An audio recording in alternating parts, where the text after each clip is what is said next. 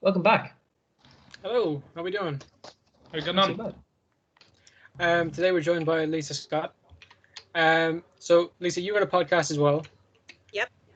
Do you mind telling us a little bit? A little bit about it. Yeah. So mine, it's a pretty new thing. I've been thinking about doing it for a long time. I'm a therapist in private practice, and I just started seeing so many general themes of things that people were struggling with on a pretty basic human level. And I thought, what's the best way to get this out there to people that want to use it or are looking for help? And here in the States, we have some pretty poor access to mental health care. So I just started taking these broad topics that I thought people might be interested in and making podcast episodes out of them. And I take people's questions and encourage them to email me, and I'll make a podcast episode if that's helpful. But I really just want to deliver things that people can use in their daily lives that they can connect with.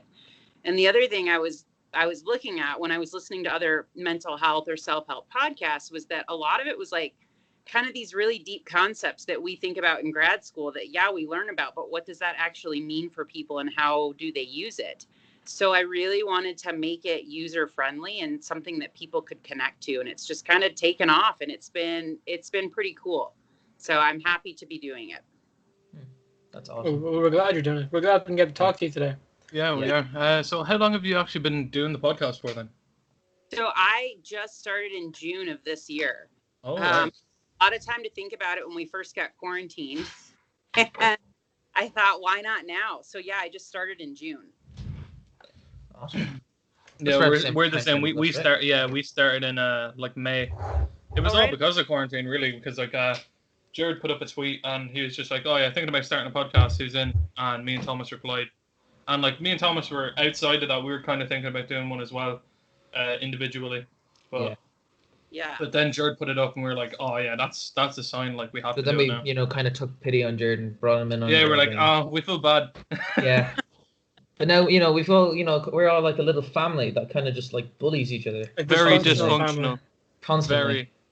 For Yes. everybody, the best. Yeah. Yes. So what was I going to say? We're all kind of here about supporting, talk about mental health. We like talking about it a lot, Yeah, we had an Irish guy talk about it pretty recently. So good to talk about it again. It's very important. It is. It really is. Yeah. It's very, and something that I tell a lot of my clients that get nervous about starting therapy or asking for help is, I know that there's a stigma and it's not always easily accessible, but, like if you fell down and broke your arm and went to the hospital and the doctor said you need a cast, would you say, no, I think I'll go it alone? Yeah.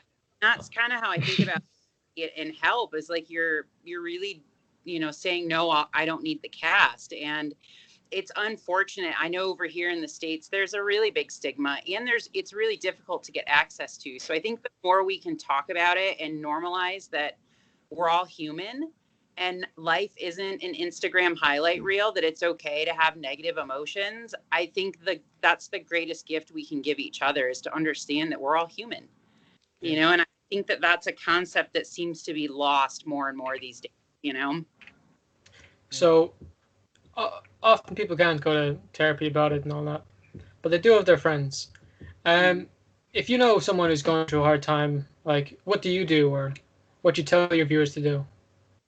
So always talk about it or reach out for help. And the first and foremost, I think that in my experience and with my friends in my personal circle, people always don't want to, I seem to get this theme like, well, I don't want to feel like a burden, or my problems don't matter. And they've got their own stuff that's going on. And the thing of it is that people probably do have their own stuff going on, but if you're open enough to talk about your own stuff, you guys may connect and help each other.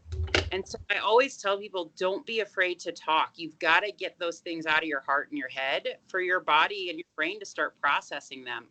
There's always somebody willing to listen. And if you don't have access to a counselor or a therapist, usually I know over here, there are scholarships and grants, and there's online programs, and there's different things that you can do, but never feel like you have to sit with something alone, because that's a scary place to be. And that's when things start getting really heavy, when you feel like nobody's going to get it. Even if they don't get it, just to have somebody to listen to you, you just can't be afraid to talk, and know that there's nothing wrong with you if you need to talk about something. You're not broken. You're human. And I can't say that enough. You're going to get sick of me saying that, but you're human. We all have stuff, and life isn't easy, and that's okay. But I think we have a sort of this projection of a society where it's like, well, it should be easy, but it's not. It's tough. Yeah, we all come from unique circumstances, so one person's story won't be another person's story. Exactly. Luckily for us, I have the two lads here. If I ever have a problem, I can talk to these lads, no problem. And the same goes with them. So we're very fortunate in that way. Yeah, that's been very clear. Like, even like at the start of the podcast, like we even before the podcast, we're all like good friends. But I think like spending the last nearly 100 days with these lads has really kind of opened. It's 99 days today, isn't it? Yeah, but I said nearly 100. No, just being sure. Oh yeah, this episode's coming out after. This will be episode 101. Nice. Oh yeah. Congratulations. That's big. Thank you very much.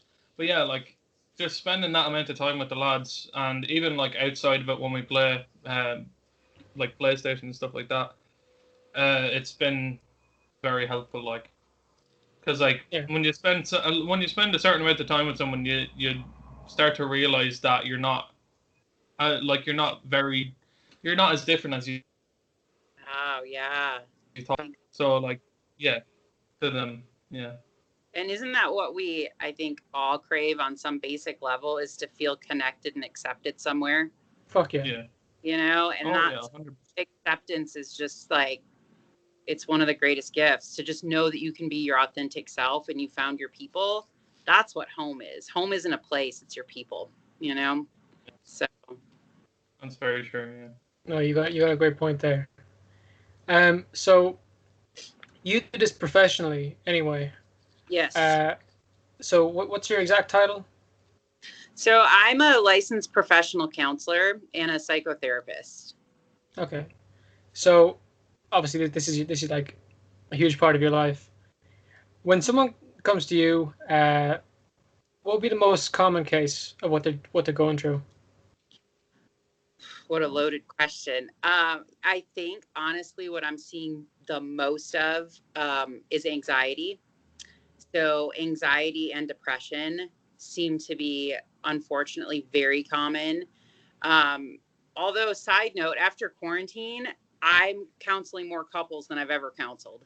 But yeah. Wasn't there a thing when Italy where they were like completely locked down? They had like the highest rate of divorce in years. I think we're doing. Yeah, that was a rough patch. As well as that, there was domestic abuse went up so high. Oh, that especially in the UK for some reason, like, it was so bad. Yes, horrible, Same here.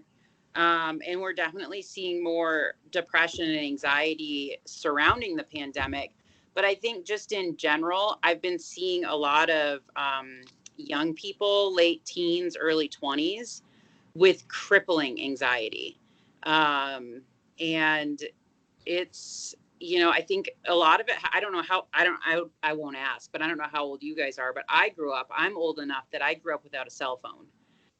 And I think that we underestimate a lot of what social media and being so connected does to our young kids regarding building a self-identity and figuring out how to problem solve things, and that they're okay to make mistakes. And so then they get out on their own and they're so anxious about making a mistake or not being accepted that creeps into their relationships and their professional lives, and they just haven't developed this self-identity or this self-confidence. And it's really a crippling thing that I'm seeing a lot of.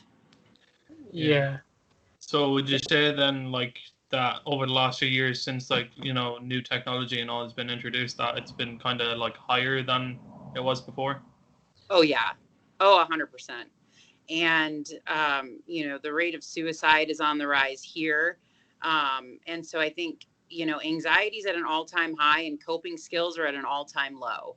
I think to kind of sum that up. And a lot of people that I encounter don't really know how to understand or sit with their emotions.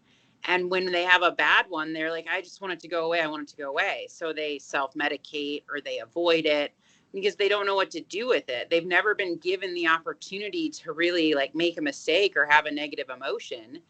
But I can't, stress enough that one thing that I stress with all of my clients, and I've talked about on the podcast, is you've got to learn to have a relationship with both the good stuff and the bad stuff, because they're all windows into understanding you. And until you learn how to have a relationship with the bad stuff, you're going to avoid it and be afraid of it, and it will be crippling. Yeah, that's very true. And I think we see a lot more, we've been seeing a lot more parents that we over here call the helicopter parents or the lawnmower parents, where they just do everything for the child because they don't want them to feel failure or to feel something bad. Yeah. So then when they're 19, 20, they have no idea what to do with something that doesn't feel good. So it's really a cycle. But yes, I would say in the last few years, people work. Yeah, well, I agree with what you're saying there, because like obviously when people can sit with like kind of bad emotions and bad things that happen to them, like you have to think about it in a way where it's like, something good will happen, yeah, and something bad will happen, yeah, but it's all just gonna like make me into a better person. Yeah. And it's gonna develop you more. It's gonna develop you, and I also think that there are really opportunities or windows to learn about yourself. Yeah. Why does something make you sad? Why does something piss you off?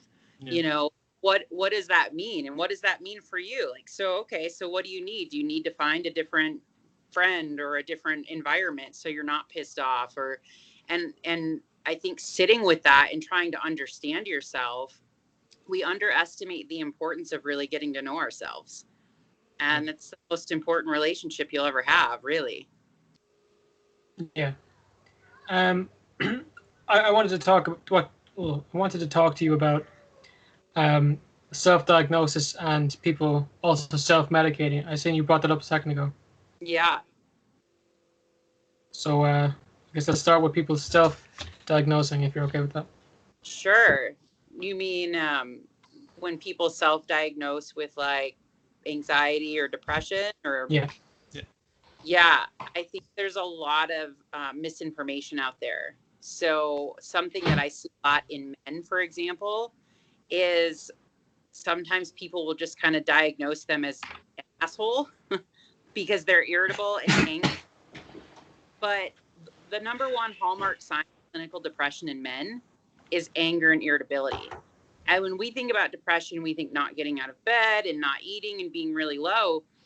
Signs and symptoms present differently in men and women and different age groups as well. So I caution people all the time about Dr. Google or self-diagnosing, because I think there is a lot of misinformation and generalizations out there. And I see young men in here all the time where I had one a couple of weeks ago, and he came in and he's angry and irritable and he doesn't know why, and it's going on for weeks, and then he isolates. And I said, well, how long has this been going on? He's like, probably about 10 years. And we got him diagnosed and medicated, and within 3 weeks he's like, I never even knew the world could look like this. And so before you diagnose yourself with something, make sure you have all the facts. I hear a lot of people say things like, well, I have a fear of commitment, or I have trust issues, and that's just part of who I am. But I also go back to on that, before you diagnose yourself with that, take a look at who you're surrounding yourself with, right? Are you surrounding yourself with untrustworthy people? Like, we are our own worst critics, and self-diagnosis in this day and age is a really easy thing to get into, but there are always answers, and there's always somebody, hopefully, that can help and at least guide you on a better path, because knowledge is power. And if you're just assuming, you're not giving yourself the chance you need to actually feel better and to live with whatever it is you're dealing with. Does that make sense? Yeah. Yeah. Yeah. Sure. I'm processing that. Give me a second. Yeah. And No. going through school, we knew a lot of people who self-diagnose themselves with a lot of things. The lads would agree, would you? Yep. I feel like if they had gone to therapy or found any kind of professional help, they would have been way better off. Yeah. But sadly, they didn't get to. Do you ever see that? There's like a Dr. Phil clip of this guy, and I know saying Dr. Phil now, you're thinking, oh, it's going to be extravagant. It is. This guy, he has that thing where he diagnoses himself with different diseases every day. He was so, a Mexican model, wasn't he? I think he was, George, yeah. I just seen that episode. He coughed, and then he went to his mom and said, "Oh, I have lung cancer." But then it'll go away, or he'll sneeze and he's got hypothermia. Like Yeah. that's probably But the extreme of self. That is. He also said he was schizophrenic. That is definitely the extreme. Yeah. What they said to him was that he kept thinking about it so much that he was like at risk of actually getting it. Yeah. That's Then- no, That's a rough thing. Yeah, that's the one thing where it's like people try like kind of self-diagnosing even like just diseases on Google. Like you could be like, oh yeah, I have this like itch on my back. What is that? And they're like, oh yeah, you have tumors all over your back. Yeah. And it's like, what? Yeah. Well, It's, here's the deal with that. And I love Dr. Phil, and I saw that episode, but Dr. Phil would tell you there's always a payoff for someone's behavior. So, if you're excluding real mental illness or some real pathology of what's going on, what's the payoff for him to keep doing that? Is it attention? But you also have to remember too, like your brain is constantly wired to try to protect you. Yeah. So that's why like people with crippling anxiety or the people that get panic attacks, I always say you've got to get up and move away from the danger because your brain's looking for danger because it wants to connect those emotional dots and say, how do we protect our person? Mm-hmm. So the more you talk about this stuff and kind of convince yourself that it's happening, your brain's like, thank God we've got something to be afraid of and protect them from. It's really kind of a mind F, for lack of a better term, because it's your brain is like the best thing ever and your worst enemy sometimes, because you really can change your thought patterns to an adverse reaction to where you really believe this stuff is happening and you're living in a delusional reality. Yeah. So yeah, that was an intense one. I remember that. He thought he was schizophrenic. Yeah. Was I right when I said that he was at risk of getting it because of fixating on it? You did know something about researching it for like 10 hours a day. Jesus. Oh God. Yeah. That's insane. That is, That's, and that him, that can't be a great existence for him. I wouldn't imagine. But I think that he got himself into this pattern of behavior or this thought process of fear, and it just consumed his life, and that takes some real intensive work to break that pattern and to understand that you are safe and you are okay and to start living a different normal. Yeah. That was an intense one. Do you think that guy actually recovered? I had a huge debate about it. Do I think he recovered? I think the better question is, did he want to recover? Because my thing with that show was that, well, look at all the attention he's getting now. Does he really want the help? It's just validating his existence of being a problem. And so I always tell people in therapy, you get out what you put in. And if you're not going to get brutally honest with yourself and really commit to making some changes, you probably won't do better, because I can empower you and support you and inspire you till the cows come home. But unless you're committed to wanting it, it's not going to happen. Yeah. And the thing with Dr. Phil now is that so many people abuse the power of him. You have so many people that go on the show to become famous. I remember that one girl now. Yeah. And there was also a YouTuber with blue hair. Thomas, are you about to mention Bad Baby, Catch Me No, Outside Girl? I wasn't going to mention her because I don't like her. I was going to mention the other one. Who? Her mom wasn't going to let her buy a car, and so she phoned Dr. Phil saying my mom's abusing me. someone buy me a car, and Oh, I can't Dr. Phil stand sent it to people the like that. ranch, got her back out, thought it was okay, and then came back. And then turned out she started a YouTube channel where it's like, oh yeah, it was fake, Me and she was always going to buy me the car. We just kind of wanted to. Well, Yeah. That's rough. Thomas, Well, and that it wasn't on Dr. Phil, but I remember seeing that someone's parents, I think, got them was it a Bentley or was it a Ferrari? I think it was a Ferrari. Someone's parents got them a red Ferrari, and they were like, I wanted a white one. They crashed the Ferrari so that their parents would get them a white one. Oh my God. And I was just like, if I ever found this person. Right. I mean, that's years of. You want to talk about parenting style and enabling? Yeah. They created that. That child wasn't born that way. Yeah. I also wanted to talk about nature versus nurture. Oh yeah. We'll get to that. So, moving on from that into self-medication, like I know a lot of people who stopped taking their meds and instead started taking CBD since it became legal in Ireland. Is that a thing that's happening in the States as well? Totally happening in the States. And marijuana is legal here in Colorado. So we've got THC and the CBD. And, I can tell you from a mental health perspective, the CBD, I've read a couple of medical journals and some things backed by some science regarding inflammation and anxiety. And it's really cool what it's doing. And I think that there's definitely some promising things happening in the CBD world. The THC world of marijuana, yeah, the self-medicating with it, I don't support it. I don't love it. And here's why. I think it actually induces a stress cycle. CBD. So people know THC. I can't. I didn't want to go into an article. Sorry, keep talking. Ignore me. I'm just the guy. Okay. I think it makes it worse. I think it makes people's anxiety worse. They think it's helping, but I don't buy it. I've seen it. I worked in an emergency department before I went into private practice, and I think what it does is it's kind of like alcohol. It masks the real issue. Yeah. And until you gain some coping skills and some life skills to work through what you're working with, you're just essentially masking the root of the problem.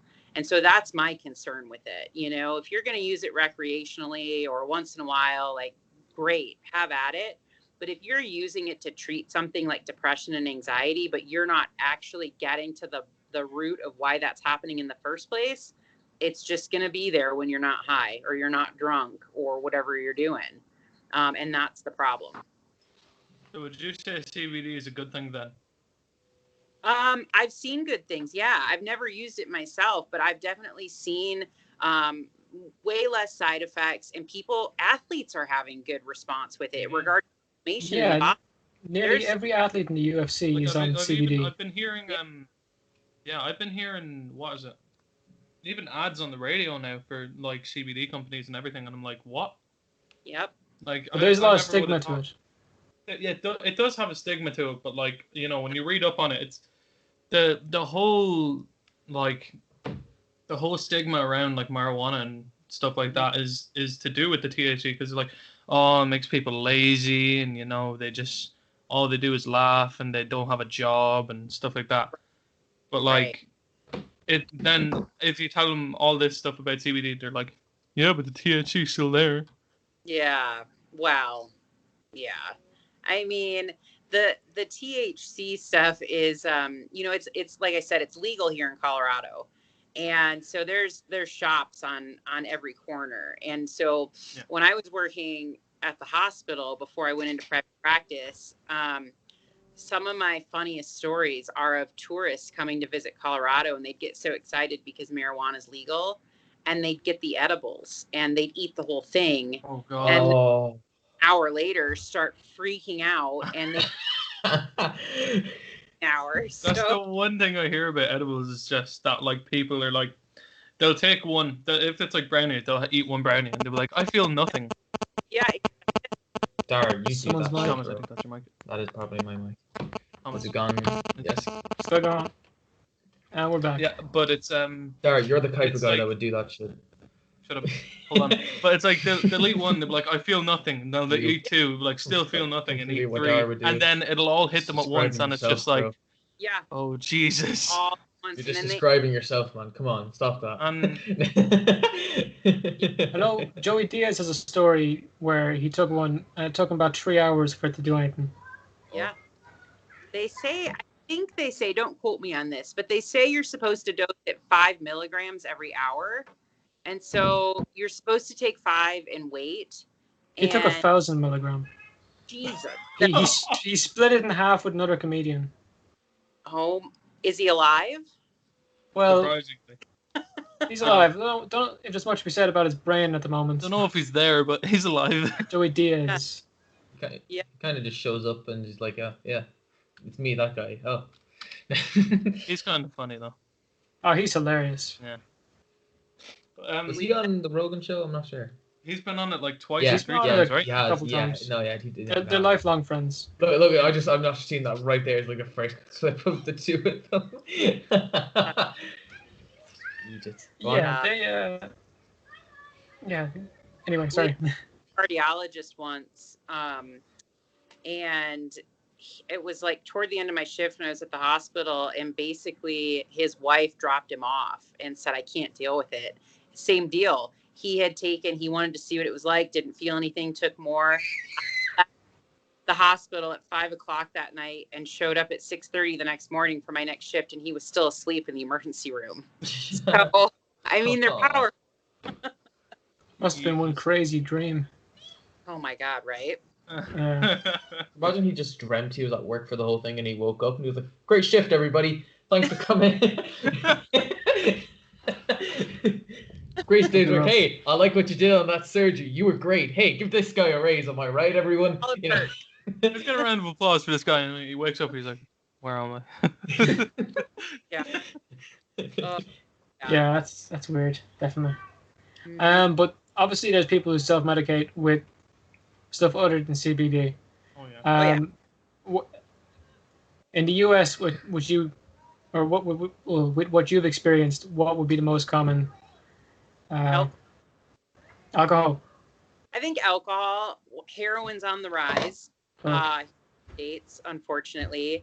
But in my experience living out here on the West Coast, it's alcohol.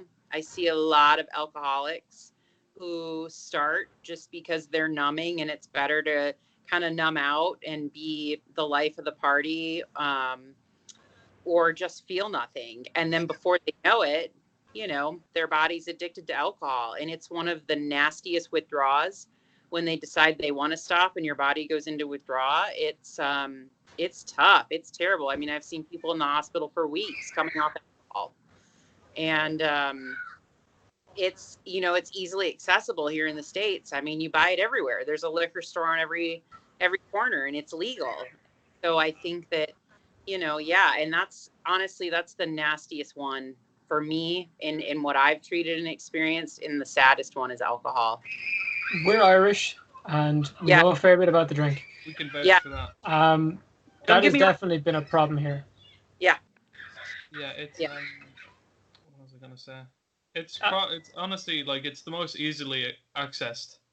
Yes. God, yeah. Because people can go into pharmacies and then you have to get a prescription for certain things, but then you walk into a shop, as long as you have your ID, you're pretty much sorted. Like you can get it.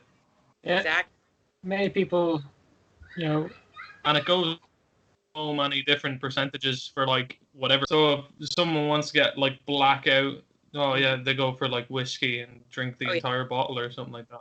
Mm-hmm. Yeah, for anyone Irish, drinkaware.ie is a great resource. Yep. If you're looking to stop drinking. Yeah. I know right now during COVID, it's very tempting, but don't. Sure. I know myself, I've gone through it as well, so have the lads.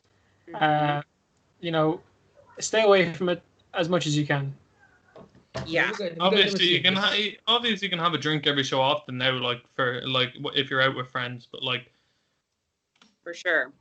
Did you guys ever see that Sweden drug campaign? Where they have to control. Where they've legalized everything. Yeah, I they think. do it in safe environments. So it's like, you probably can't read it, but it's like Sophie did not die when she tried LSD. She'd had the substance tested and knew it was contained. John did not die when he overdosed on heroin. He was not alone, and his friends had Naxaline. Is that what's Naxalone? Naxolone? Oh, no. Narcan to give for Okay. Yeah, Then their whole thing is like that. I think they've legalized everything in like controlled environments, and then they're just like, fuck it. Like, if you wanna go and do that, do it. But like, here's a help center if See you that want to get off of it. bottom left one, Yeah. MDMA. MDMA. That was legal in Ireland for aren't one there? day, pretty recently. Like, what, Oh, in 3 years ago? was it 2015? Yeah, Oh, and 2015. I think all Five class years ago. I think all class 1 drugs were legal really. for I'm that day. not too sure So it with was that. I But think it that was was Asian was only definitely legal. 14. No, it was I swear to God, it was like MDMA. It was acid. I think there was a lot. Obviously, don't do it. Yeah, like You don't Yeah. need me to tell you that. Yeah, But yeah. you don't need shit like that to have fun. God, yeah. No, and well, and I think with the drinking thing, it's so socially acceptable. It's Yeah. like like we go skiing and you stop for a drink and it's just so easy and accessible. And there's people, and I want to say it's California. Have you guys heard about the microdosing retreats with acid? Yes. Yes. The what? Yeah. So they're People take small amounts. and they're making it like a controlled environment. So it's allegedly supposed to open your mind and help you deal with past trauma or addiction or different things that you've been struggling with. It's supposed to open your mind, and they do it in a structured environment and they microdose you. That is much better than getting it illegally. Oh yeah. Yeah. You don't know where it's like Especially at Mhm. Like, thing with, festivals. LSD and MDMA and stuff. Like, you get it out. If you just go out in town and just get it, you don't know what's in it. You don't know where it's coming from. Like, it could be laced with anything.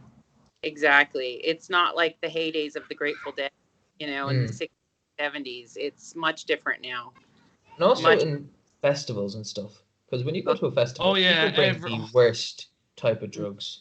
Like, they bring over the leftovers of their leftovers Like, and mix them all people together. just- And, Yeah. How many Yeah. people die at festivals in Ireland every year? oh, not too many. Ugh. I mean, I know the big thing with, like, in California with Coachella is, like, Molly. Everyone does it. Everyone. Mhm. And I'm Yeah. just like, ugh. I know. That can't be Scary. good. It's scary. I've seen I've seen a lot of it in the emergency department. I could tell stories for hours about some of the ridiculous things I've seen, and it's just crazy to me what I understand being curious, and I get it, and I'm certainly not one to judge, but the question I always ask is, you've got to ask yourself what's worth it. Like, why are you putting yourself in high risk situations? Yeah. With potential deadly consequences. And so that's the scary part for me is I don't think I could ever chill out enough to do it. I'd be scared the whole time. Yeah. That's the So- thing though, like if like with these kind of controlled environments and stuff like that, they could have it like purely produced Mhm. and like, there's no bad things in it. Like, exactly what's in it, they tell you and everything like that. And you just Yeah. try it like one time. That Yeah. would be like smart, I think, even. Then yeah, I guess I started, and I can't think of the name. Reading a book about Germans in World War II, and how meth was actually legal at first, like way back pre-World War II, and then when they realized that they were going to be fighting this war and up, all hours and the whole 9 yards, basically the Nazis were high on meth the whole time. What? Yeah, that's how they went Yeah. through the. That's how they took over France so fast. Mhm. I've heard about this thing the other And day. you can see how the war went on. It was like they just crashed over time. Yep, At exactly. the start, they That is- were unbeatable, and then they fucking crashed. insane. It's Well, I mean, insane. it doesn't really surprise me because Coca-Cola started out with cocaine in it, so Yep. as a medicine.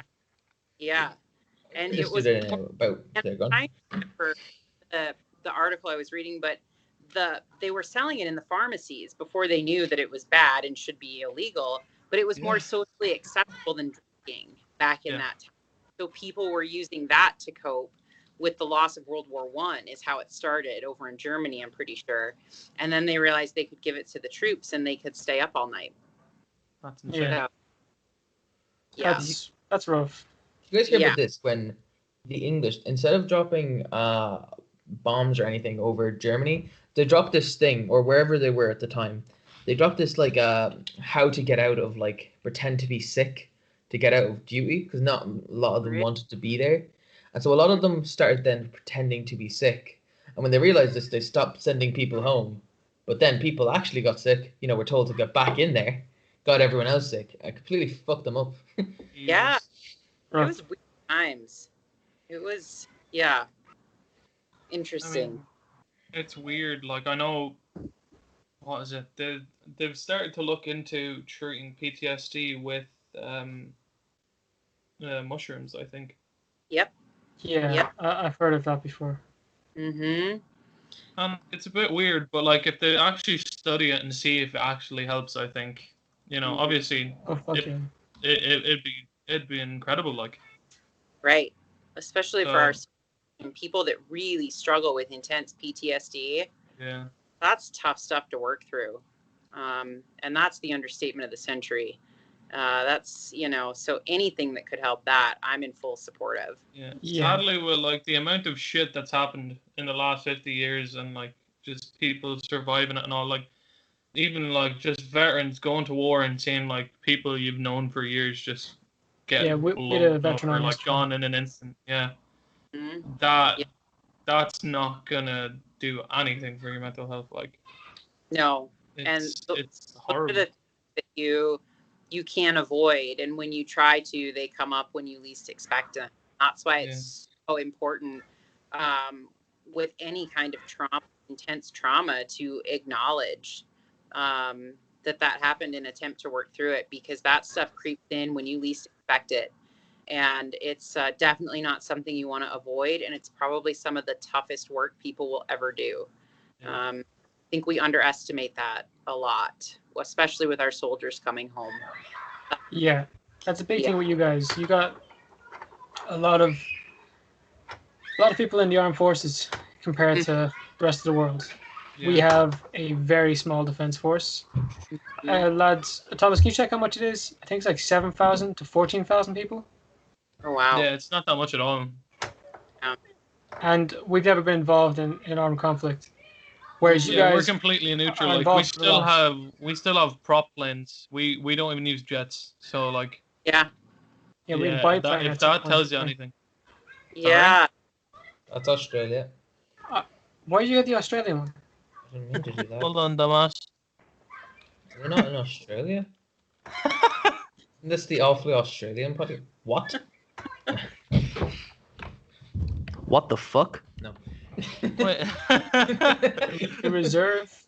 Active personnel. That's 8,750. Okay. Jeez. Take us over Reserves is like that. But You're currently 8,550 active personnel in the Defence Force. Oof. I think that military age is wrong. You can join at 17. Yeah, you can. 17, you guys can? I Yes. think I think it's the reserves you can join at 17, is it not? Oh, okay.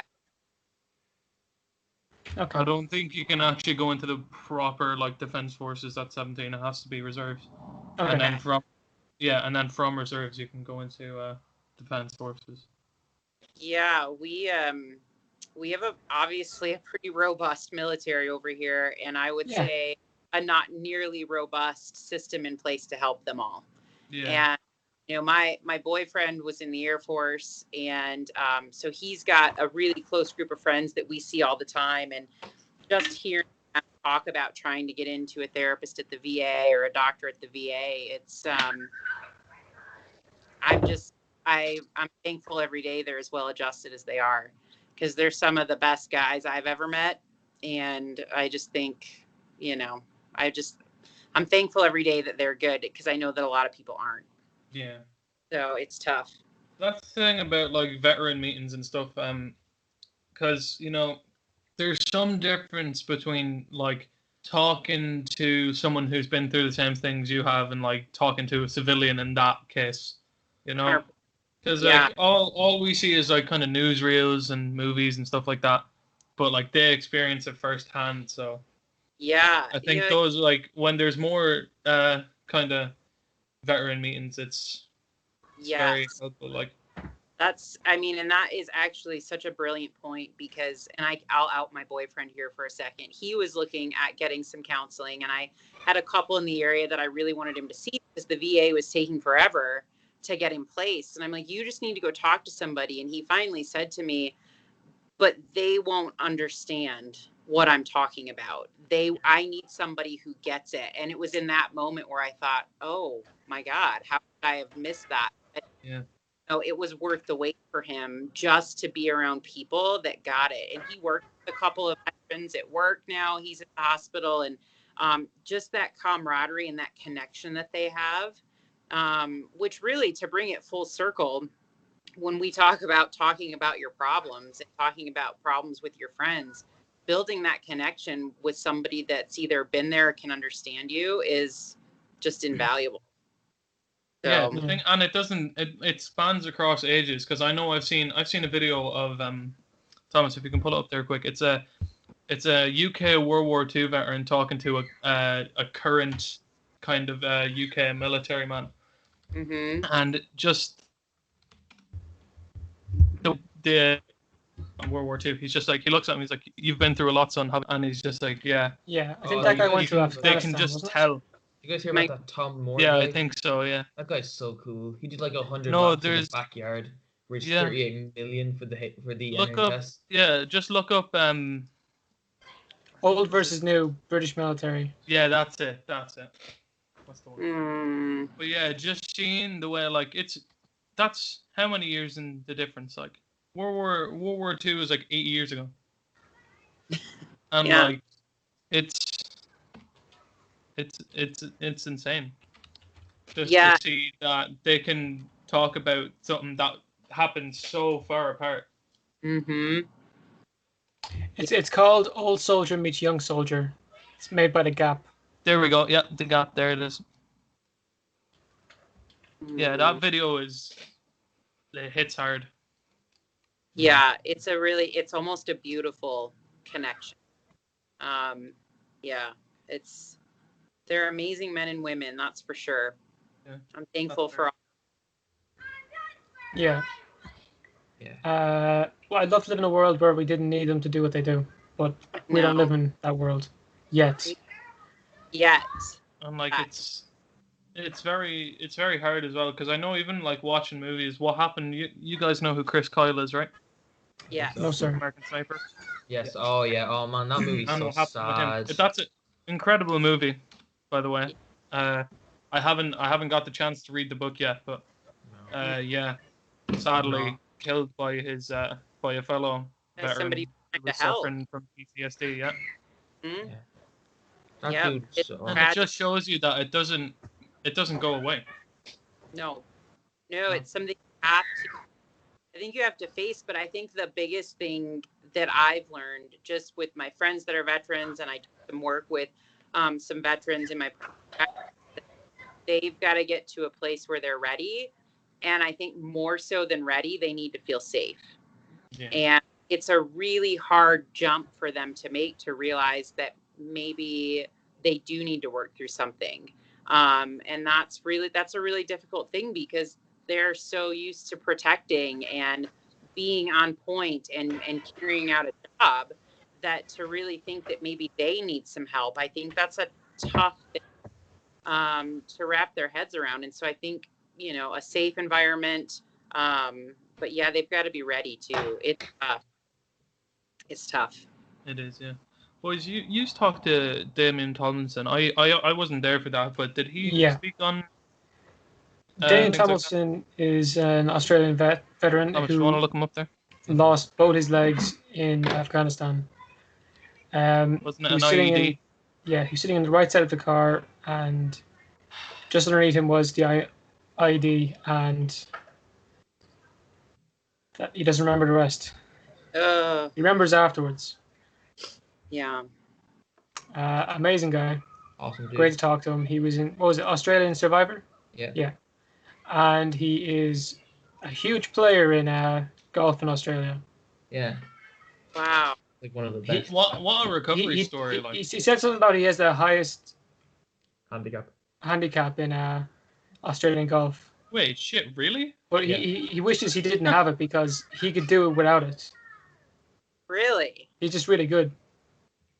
Good for him. Yeah, he was a great guy to have on. Amazing guy. Yeah, he was Mm. awesome. Unfortunately, Been through hell and back and came out the other side. You know? Yeah. An amazing spirit. And I think it's that's- motivational to look at. Like, sorry, no. no, I was just gonna say that's what amazes me about our veterans is that their spirit and their loyalty is just second to none. Yeah. So, Yeah. It's something I feel honored to get to know any of them. So I'm proud of my boyfriend every day, and my sister was in the Army, and my brother-in-law was a pilot. So yeah, lots of pride over here. I guess moving on from self-medication and Yes. self-diagnosis, I want to talk as well about nature versus nurture when it comes to mental illness. Yeah. So, in your Right. opinion, which one is going to cause it more often? Well, so there are some mental illness, there's the genetic component too.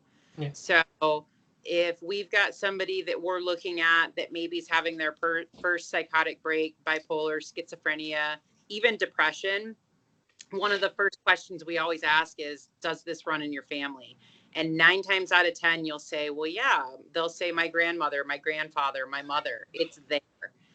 We know there's a genetic component to it. Whether or not that gene expresses, right, and they have a psychotic break, that's a lot more science and well above my pay grade. But regarding nature versus nurture, when it comes to things like anxiety and depression and those types of more generalized terms, I think how parents support that child as they grow up with it definitely tends to lend itself toward how they manage it as they're older. And I do think that matters. I do think that having a supportive environment, having an environment where it's not pushed under the rug or it's like a stigma and we don't talk about it, that matters.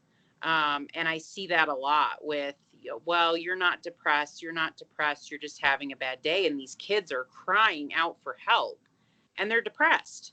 And it's a real thing. And so, yeah, I think that matters. And I think that it can make it worse if they're dismissed and brushed under the rug like they don't matter. That causes way more problems down the road based on how they manage it. And so, I think in general, nurture is a big deal. And when we talk about like the kid with the Ferrari, and the kids aren't born like that. Kids are parented to be that way. And a lot of times how we get our needs met as children, it works for us. And then it isn't until we're older that we're like, this isn't working anymore. This isn't working in my adult relationships. And that's when people start to take a look at their childhoods and say, what isn't working? But back to the genetic component. Yeah, we definitely know there's a genetic component. There's a genetic predisposition to alcoholism. So I always tell parents, if there's alcoholism in their family, you've got to have conversations with your kids to let them know they may be more predisposed. So they need to be careful about their relationship with alcohol and drugs. I didn't know about that. I've been told before that was a complete myth. Yeah. Nope. But not by an expert, obviously. Yeah. Could you tell us a bit about that? What's that? Could you tell us a little bit about this predisposition to alcoholism? Yeah, so we know that there's a genetic component, and when you look back through families and generations, a lot of times you'll see a really long line of alcoholics, and it'll be great grandpa was, but nobody really admitted it. And so there is a gene that, when I say a genetic predisposition, for whatever reason, some people are more predisposed to having that addictive personality, or when they start to drink the alcohol, their body reacts or processes that differently. And so there is a predisposition to it. That being said, people without a disposition to it can still become alcoholics. But people with that genetic history or that family history of it are much more likely, unfortunately, to succumb to that addiction. And so it's certainly something that I think that we need to talk to kids about, because it's a very real thing. Why that gene expresses and why they're just predisposed to, I can't really speak on. But it's pretty interesting stuff. And like I said, a lot of times if you look back on the family history, it goes all the way back. And so, yeah, it's definitely something to be aware of. Sorry, now this is probably a bit of a stupid question, but Not at all. if someone was to, like, say they weren't genetically predisposed to be to alcoholism, Yep. and they just became an alcoholic, would somewhere down the line of like that generation, could there be a genetic predisposition for it? Oh my God, that's an awesome question. That's super interesting to think about. And to be quite honest, I don't know the answer to that. I don't know the answer to that, but that's an interesting question. I mean, it has to start somewhere, doesn't it? Yeah. So that's what I was thinking. I was just like, like when the first monkey got drunk, and then years later, here we are. Right. I think, cavemen are killing each other, and now we're doing So podcasts. yeah, imagine. I mean, we still have parts of that. I mean, UFC is kind of combat The sports. UFC heavyweight division is the closest there is to gladiators these days. Yeah. All they need is those big sticks. Yeah, Literally, spears. Give Thomas it- Spears. Jesus, it's just man. pure insanity. Shook a lion in there. Please don't do that. Oh, well done. You won the fight. Okay, bring out the rhinoceros. After a 6-round fight, bringing the rhinoceros afterwards. Yeah, like leaning on the knees, just, and then you just hear the fucking footsteps of this rhinoceros just coming into the ring. You're like, come on, man. Dana White with a massive horn, battle cry. Dana White would be Bring in the arrested rhinoceros. and put in jail forever. Yeah, but could you That's gonna imagine be the his scene? last he's gonna resign as UFC president. Okay, so we got about 8 minutes And he'll left. just fucking so call in the rhinoceros.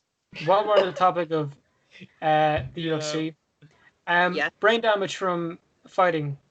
Yeah. Have you ever had to talk to anyone or talked with someone who's had an issue like this? Not from fighting per se. We have a lot of alpine athletes out here skiing and snowboarding, and people with traumatic brain injuries. And yeah, that is extremely unfortunate. So a lot of times we'll see like impulsivity control stuff. They'll have a hard time controlling their impulses. They have a hard time with emotions and regulating their emotions. They can. Parkinson's disease tends to be more prevalent in them. I think Muhammad Ali had Parkinson's, didn't he? I was going to bring that up, yeah. Yeah. Well, Yeah. in his last fight, he had the beginnings of it, and he still fought. Yes. And he got beaten pretty bad. It was very Yeah. sad. Well, yeah. That's a terrible disease. You ever see that video of him and Mike Tyson? Like a couple years No. down the line, he's like mimicking his the shuffle he did, and Ali just looks old, I guess. Yeah, near the end of his life, he kind of looked like he wasn't there, which was Yeah. really upsetting. It's horrible. Yeah. Because he's one of the, if not the biggest boxer of all time. Oh, he's the greatest. Yeah, That's and why you have it's to in fun. wonder, like, every what gym, part of that in every was single like boxing fighting. gym you go to, that quote is plastered everywhere, and his face is everywhere. Yeah. Sean O'Malley has it tattooed onto his side. Yeah. As much as he's an asshole, Sean O'Malley, I mean, that's a Gee. good tattoo to have. Yeah. Well, and with Parkinson's disease, you typically get a type of dementia called Lewy body dementia. So a lot of times when you say like he looks there, it's a progressive disease, and the dementia is which leads to cognitive changes and behavioral changes. So a lot of times those guys have a really hard time with impulse control too, which is why that disease is just so just terrible because who he was when he was young, a lot of times your brain takes over because it's sick, and they do things that may seem out of character or impulsive, and it's just not who they are. Heartbreaking. Yeah. So Yeah, it's sad. I still remember the morning that happened. I was actually at Thomas's, and the next morning they were talking about how he had a fight in Ireland one time, and they built the ring. They didn't have like a training gym around here or anything, but he was around here, and he trained in Edenderry, and they built the ring in Road Power Station, which is Does the just up the Edenderry road. Boxing Club still use that? What, that ring? I know the guy. I know the guy who. I mean, like, they'd probably like. I mean, that'd be a thing they'd want to keep, right? Oh yeah, of course. Like that would be a huge part of history. To be like, oh yeah, see this ring? You know, Muhammad Ali trained in this ring. For context, our town is void of history. Yeah, is- we have pretty much. You know, history in Ireland begins basically when the British left, because a lot of it was like not documented Right. yeah. beforehand and destroyed, like Thomas said. Yeah, So our history begins. Oh, you have our history from like 1,000 years ago, and then it jumps to 100 years ago. Everything between is gone. You have like it goes back to like kind of Iron Age and stuff when they were like cooking things in like holes in the ground, and then Well, it we've goes moved from past that that. to like With the Irish High Kings, Yeah. what's the name of that? Is it Fulloch Fia?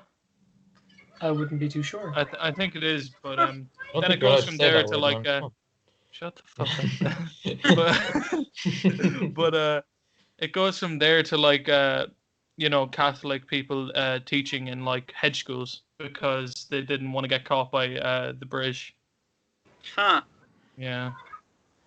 Yeah. We have a lot of history that's being questioned right now. It's an interesting time over here. Oh yeah, you guys are having Yeah. good fun. You guys are having it rougher than anyone else. We're having a yeah. rip-roaring good time. No. Yeah. No. Hope. Thankfully, with us, it's a bit more clear cut. Yeah. We know who to hate. Exactly. God. I'm not gonna name them by name, but I I'm mean, sure you all right. know like, who you are, and if they were still like, alive, all right, we'd okay, be asking. listen. Okay. We love the current British people, but we have to admit that Colonial Britain has Oh my God. yeah, Britain has fucked over so many countries. Just think about it. You got us, you got you guys, you got Australia, India, you got Australia, you got a lot of Africa. Yeah. They've we could they've have gotten it, everywhere. Gave it They back took to us. that part of Spain, Gibraltar, Yeah, the they Falklands, did. and Argentina. Malta. They own land everywhere. They literally, they made an entire country a huge, massive country, which one state of that country is 36 times the size of our entire country, and they just said, "Hey, here's a big landmass. How about we make it a prison?" That's And they sent Irish people, they sent Scottish people, they sent English people, Welsh people, and now But here it's we are. Australia. We're all getting better. You know what? We are. Yes. Our four fathers and mothers weren't the best, but We here don't. we're We getting don't better. hold it against current No. British Yeah. people. No. Yeah. Maybe the Queen. Jesus, Dara. I'm You kidding. can't say that. Dara.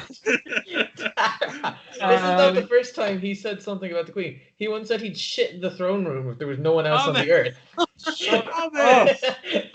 Anyway, we have to finish up real quick, but I want to ask one more thing.